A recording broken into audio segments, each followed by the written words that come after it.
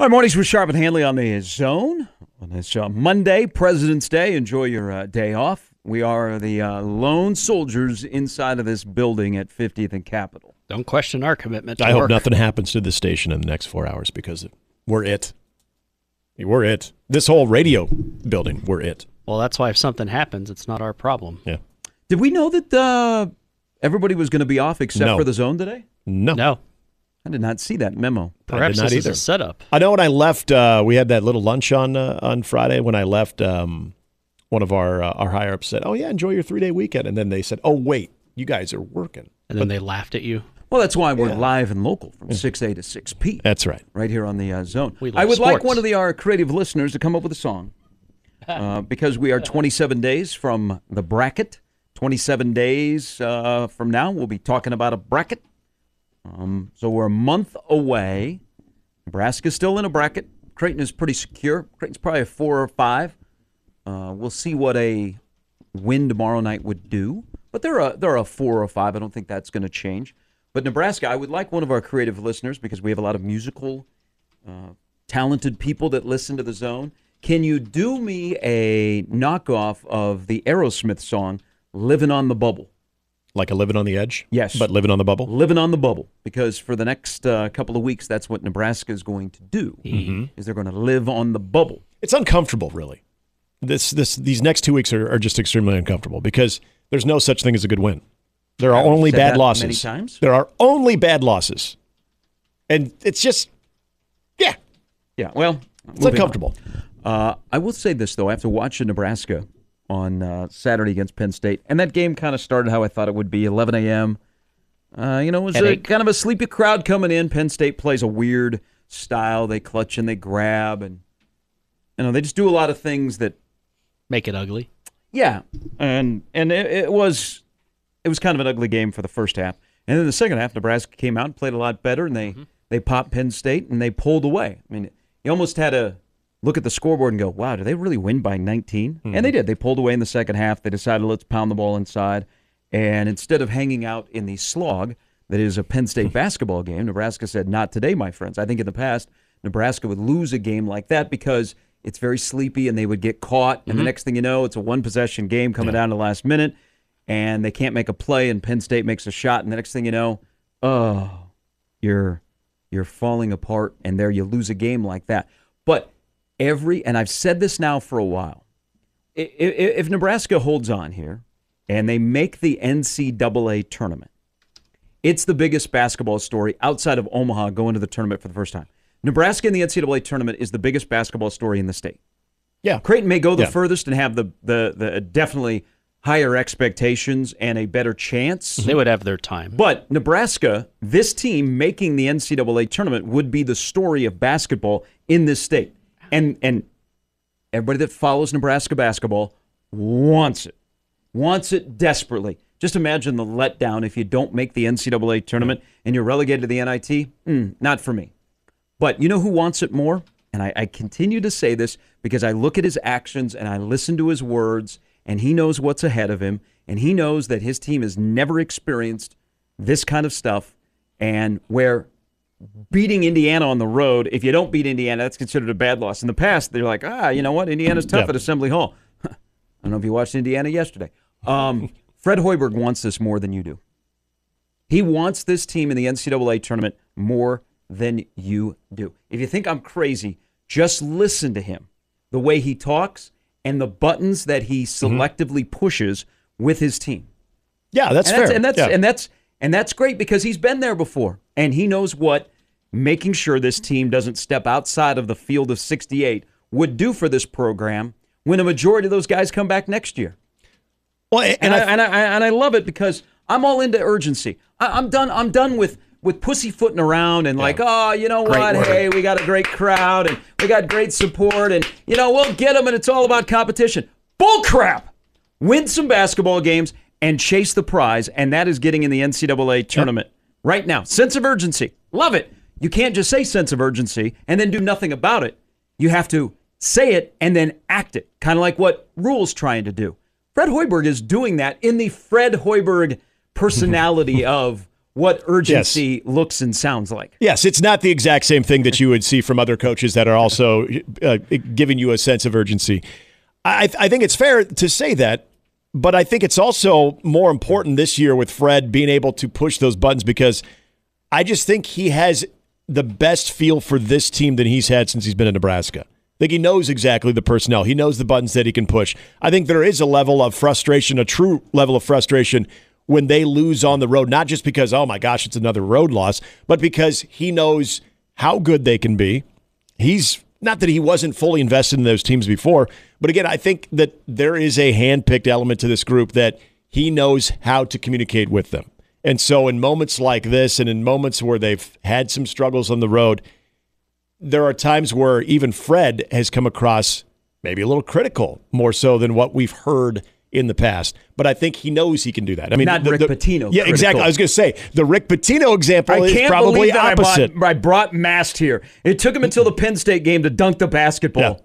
Yeah. The guy's just not athletic. He tries his best, but he's just not athletic. You know, he can't move side to side athletically. Yeah, you're not hearing Fred do that. But that's the part about this team and the way Fred has sort of led it is it's a team that you can really say is Fred's team. Last year was also a team that really resembled a team that Fred could sort of connect with, could be able to communicate, could push those buttons like he did with some of those Iowa State teams. They tried to will their way last year into the NCAA tournament with a late run, and who knows if they get by Minnesota in the Big Ten tournament, what happens. They've never been in the situation where they have been kind of inside of a bracket now for about 6 weeks. Yep, you're part of the conversation. And they also have a Purdue, still a good win, quality win, major quality win, and that team that is really struggling right now on your resume. Mm-hmm. But I think he wants it more than you do, and that's okay. I like that because he's got a good vibe on this team. And it's really over now about 2 years that he's taken control of his program because they're living on the bubble. I don't know. That's uncomfortable. I mean, talk about mattresses. You're going to buy mattresses today on President's Day. You know, when you got a bad bubble in your mattress, that's really uncomfortable to sleep on. You know, you got to sleep on the right side of the bubble. Like, I'm a left side sleeper. I don't know where you and your wife I'm a right side. Okay. I'm left. Yeah, I'm a left guy. I'm a righty. I'm a left guy. I don't really venture over to the right side unless I need to. Well, actually, usually late at night. But I usually stay on the left side. So that would be, to me, the good side of the bubble. Like Nebraska right now is on the good side of the bubble. But boy, if Hoiberg gets a little restless at night and he rolls over, he could be on the bad side of the bubble. Yeah, actually, that's how I take that back. I think it is. It's a clean sweep. We're all lefties because now that I think about it, I'm actually at left side of the mattress. That's looking at it weird. Yeah, definitely. Left side. Left-sider. Hey, people don't realize, for all of you young kids out there that enjoy the NBA All-Star Game, you're that demographic. You don't realize how big of a deal it is when you start, you get married in determining who gets the left and right side. Yeah. Oh, they will. I mean, if you've always been a lefty and your wife has always been a lefty, get ready to go to the right. Yeah. That can get tense. It's more than just a coin flip and a lawyer. Mm-hmm. I think in fact, I know I used to be a righty when I can remember the way that my old like previous homes when I was single you were or like told apartments. Not anymore. Well, I would have the TV on a certain side of the bed, so that's why I knew I was like that way. But now, I don't know if you guys do this too. So you're stuck to that side that you're on right now, even when you go on vacation, right? Like when you go on vacation, you go to like a hotel bed, you're still on that same side, right? That's for the most part, yes. Yeah, because I've heard people like, you know what? It's wherever you want to be. Like, no, this is what I'm used to now. I'm not changing that even if I'm on vacation. I don't care if the bed is even bigger. I'm not changing that. All right, so Nebraska's at Indiana on Wednesday. Indiana lost at home to Northwestern in godforsaken uniforms that they were wearing. Mike Woodson. You didn't like the all black? I was more gray than it was black. black. Yeah, I guess it was more of a machine. You're a blue blood program. It's like a machine gray. You're a blue blood program playing at home, and you wear those in Assembly Hall. Yeah. Bobby Knight is rolling over in his grave. Yeah. You could wear those on the road, and I still would be like, ugh. But at home, you wore those at home. I tuned into that game yesterday, and I thought I was watching an NBA game because you didn't know who was playing. I didn't know who was playing. No. Hey, earlier in the week, I didn't mention this on the show. Brooklyn and Boston wore their normal uniforms in a game played in Brooklyn, and I thought the world was coming to an end. I would have started crying in joy. But trying to watch Northwestern Indiana, I was like, Why is Northwestern wearing white in Assembly Hall? Bad move, Indiana. You're a blue blood program. Wear those on the road. And even wearing those on the road, those are godforsaken. I mean, those are like rec league uniforms. Yeah, okay, I go to Lifetime Fitness on a Saturday to watch 5-on-5, which is more competitive than the NBA All-Star game, and they're wearing Indiana basketball uniforms. What is going on in Bloomington? But that's where Nebraska plays on Wednesday night. Now, what we have tomorrow night is Creighton and UConn. UConn is a machine. They also have one of those guys that fits the list of when you see him as a fan, you get agitated. Like you see Danny Hurley, and you're like, Your reaction a little bit different, like compared to Chris Mullen or Patrick Ewing. Yeah. But you see Danny Hurley, and you're like, open for business. I want a piece of that. Shaka Smart's the same way. Yeah. He's going to roll into Omaha in a couple of weeks, and when he walks on the floor, Creighton fans immediately will get agitated. A little bit from his actions last year when Marquette won in here, but the fact that it's just a Shaka, and why are we wearing long sleeves under a polo? Still makes no sense. But Danny Hurley, you see Danny Hurley and you get agitated. Like Deion Sanders has become that guy. Like when in September, when he rolls into Memorial Stadium and walks on the field, people are going to get agitated, and they should, okay? But Danny Hurley is one of those guys, and tomorrow night will be bonkers. But I just want to point this out, because I will be there. I have no rooting interest except that I love college basketball. And you want to see a fun game. Yeah. I mean, it's going to be a high-level game, and it could be a court storm. If Creighton wins, if you're not storming the court, I got nothing for you. Plus, you get out easier. But here's another part of it is, and I know that, it's is it Big Fox or is it FS1? I know Kevin's on the call with it's Raftery. FS1 tomorrow. It is FS1? Yeah. Big Fox, I think, Farmer has a once. But if you have to remind people to be loud tomorrow night, you are not an elite program. Yeah. It should just be a given. You're playing UConn. There is a lot at stake. Baylor Shireman's campaign to be Player of the Year in the Big East is at stake. You don't need to remind people to be loud, because I'm telling you, I'm going to the game, and I'm going with them from some friends that are season ticket holders for Creighton. They're going to sit to the left and they're going to sit to the right to me. If they are not losing their mind and their voice before halftime, I'm going to wonder what's wrong. So if you have to remind people, that's a bad sign. I think we do this more with Nebraska of, hey, what was the loudest crowd you were ever part of? Yeah. No Sit Sunday, some games in the 90s, the Miami game about a decade ago in Memorial Stadium. Is it pretty much a given that the Seton Hall game to win a share of the regular season right before COVID was the most engaged, energetic crowd in that building for a Creighton game? Maybe there's a Villanova game in there that I'm missing. Yeah, but that Seton Hall game, because I was there in 2020 and the place was just nutso. I think that's like the standard for a Creighton home game, right? Yeah, and would have been the 2013 or 2014. Trying to remember which one it was. Villanova game is on a Sunday in Omaha. And I was at that one. That was as loud as I've ever heard that. When there were a New Year's Eve day game with Villanova, that there were people lined up, like they were going to see Caitlin Clark. Yes, yeah, because you had that was not that long ago too. I think it was right before COVID when that happened. But I don't want to see people going, hey man, if you're going to the game, be loud. No, you're going to the game. Should be a given. You're going to the game. Well, and you're probably not going to rattle UConn. But you benefit your own team. But you don't have to remind people, hey, go to the game and be loud. Because you're going to watch the number one team in the country that's got Danny Hurley. It's got King Kong Klingon. They just whooped Creighton's butt in stores. Yeah. There's a lot on the line. You don't have to remind people to be loud. I know they're doing the stripe out, which still is amazing. Yeah. That Nebraska athletics can't pull something like that off, but everybody else in the country can. And it looks great. And they're doing the stripe out tomorrow night. It's a great look, too. Okay, you probably remember this when...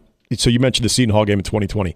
Is immediately once you enter the building, regardless of how early you're there, it feels different. It like the conversations that you can. Well, you got to be angry. You got I think of the Nebraska and Purdue, Nebraska-Wisconsin game this year. You walked into the doors at PBA and it felt like the place was angry already. Yes. Look at some of the big Nebraska games. Is one, the opponent kind of drives that. Sure. Okay, Miami gets you a little agitated. Danny Hurley should get you agitated. Yes, UConn should. Okay, you walk in the building and you have a vibe of, man, this is different. People are angry. People you're are on edgy. Edge. Yeah, absolutely. You're edgy. That's what I remember about that Villanova game.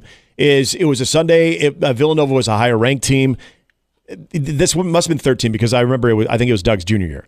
It would have been his senior year. I'm talking about it. So 14. Anyway, you walked into that building, and the conversations that when you've gone into, at the time, CenturyLink Center, CHI Health Center, when you've gone into that building, it's a little bit more kind of like people are settling in once they kind of get into their seats, once the starting lineup is announced. Depending on how the game sort of dictates, they'll kind of take their cue off of that. This is where you don't have to take your cue off of it. And I remember in that game against Villanova that even starting lineups, even when Creighton came on the floor, it was at a fever pitch. I mean, you're going through starting lineups. Each person that was starting, it was a fever pitch.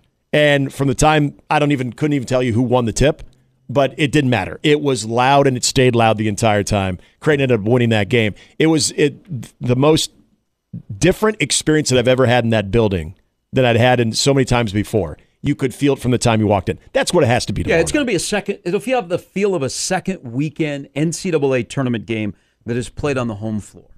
Yep. That's what it should feel like. Absolutely. I expect it to be that way. I'm just saying, I don't want to see today social media posts about, hey, No, if you bring your noise. You know what? If you need to be reminded, stay home. Watch the game on TV. Turn up the volume. Yeah. Don't give your tickets to somebody that's going to go there and lose their mind. And also, the fans that sometimes your loudest crowds are when, like, the students are on break because the normal fan gets to sit closer to the floor and they get a little bit louder. I see this in Lincoln. But it's going to be a great, great game tomorrow night. I can't wait to see UConn. You don't need to beat the UConn March team. You just need to beat the UConn February team. Now, I'm going to give you a stat because I just said that, Shireman is in the running to be player of the year in the Big East. Mm-hmm. It's probably Newton, Carter, Shireman. Yeah. And I don't think there's any guarantee just because UConn's going to run away with the regular season that Newton would be the player of the year. I think Shireman has a great case as long as Creighton the bottom doesn't fall out here in the last couple of weeks. I'm going to give you an amazing stat about Baylor Shireman, did you see him the other night? He was at the Omaha, South Dakota State. Oh, he was there? Yeah. Now, I did see some Shireman jerseys there, some South Dakota State Shireman jerseys there. Yeah, those number 3s. Okay. Yeah. Those people can just... By the way, we got to talk about too much blue in the front row. But anyway, I digress. Here is a great Baylor Shireman stat. Do you know that he's averaging 18.7 points per game? Mm-hmm. You want to talk about consistency here? I'm going to be the president of his fan club for a moment here. Okay. In his quest to be the Big East Player of the Year, so he's averaging 18.7. Do you know he's doing that without surpassing 27 points in a game? That's the model of consistency right there. Do you know that's crazy in his career of the numbers that he has put up with his 3 years in Brookings, which I think 1 year in Brookings would be way too much for me. You can only go to Applebee's and Cubby's so many times. Now his 5 years in college and his incredible numbers. Do you know that his career high in a game is only 28 points? Yeah, you would think there would be a couple 30 burgers in there. That is pretty damn impressive. That is. Because that's just consistency. That's what you bring every night. I think that stat right there sums up how important he is. And you saw that in the first half this weekend at Butler too. Like that consistency of usually that point total is going to be inflated because you had like a 35, 36, 37 point night. Hell, maybe you went for 40 one night. But knowing that this is what we can expect out of Baylor Shireman night in and night out, and a multitude of waves of scoring, but also what we've seen in moments where he's got off to a slow start.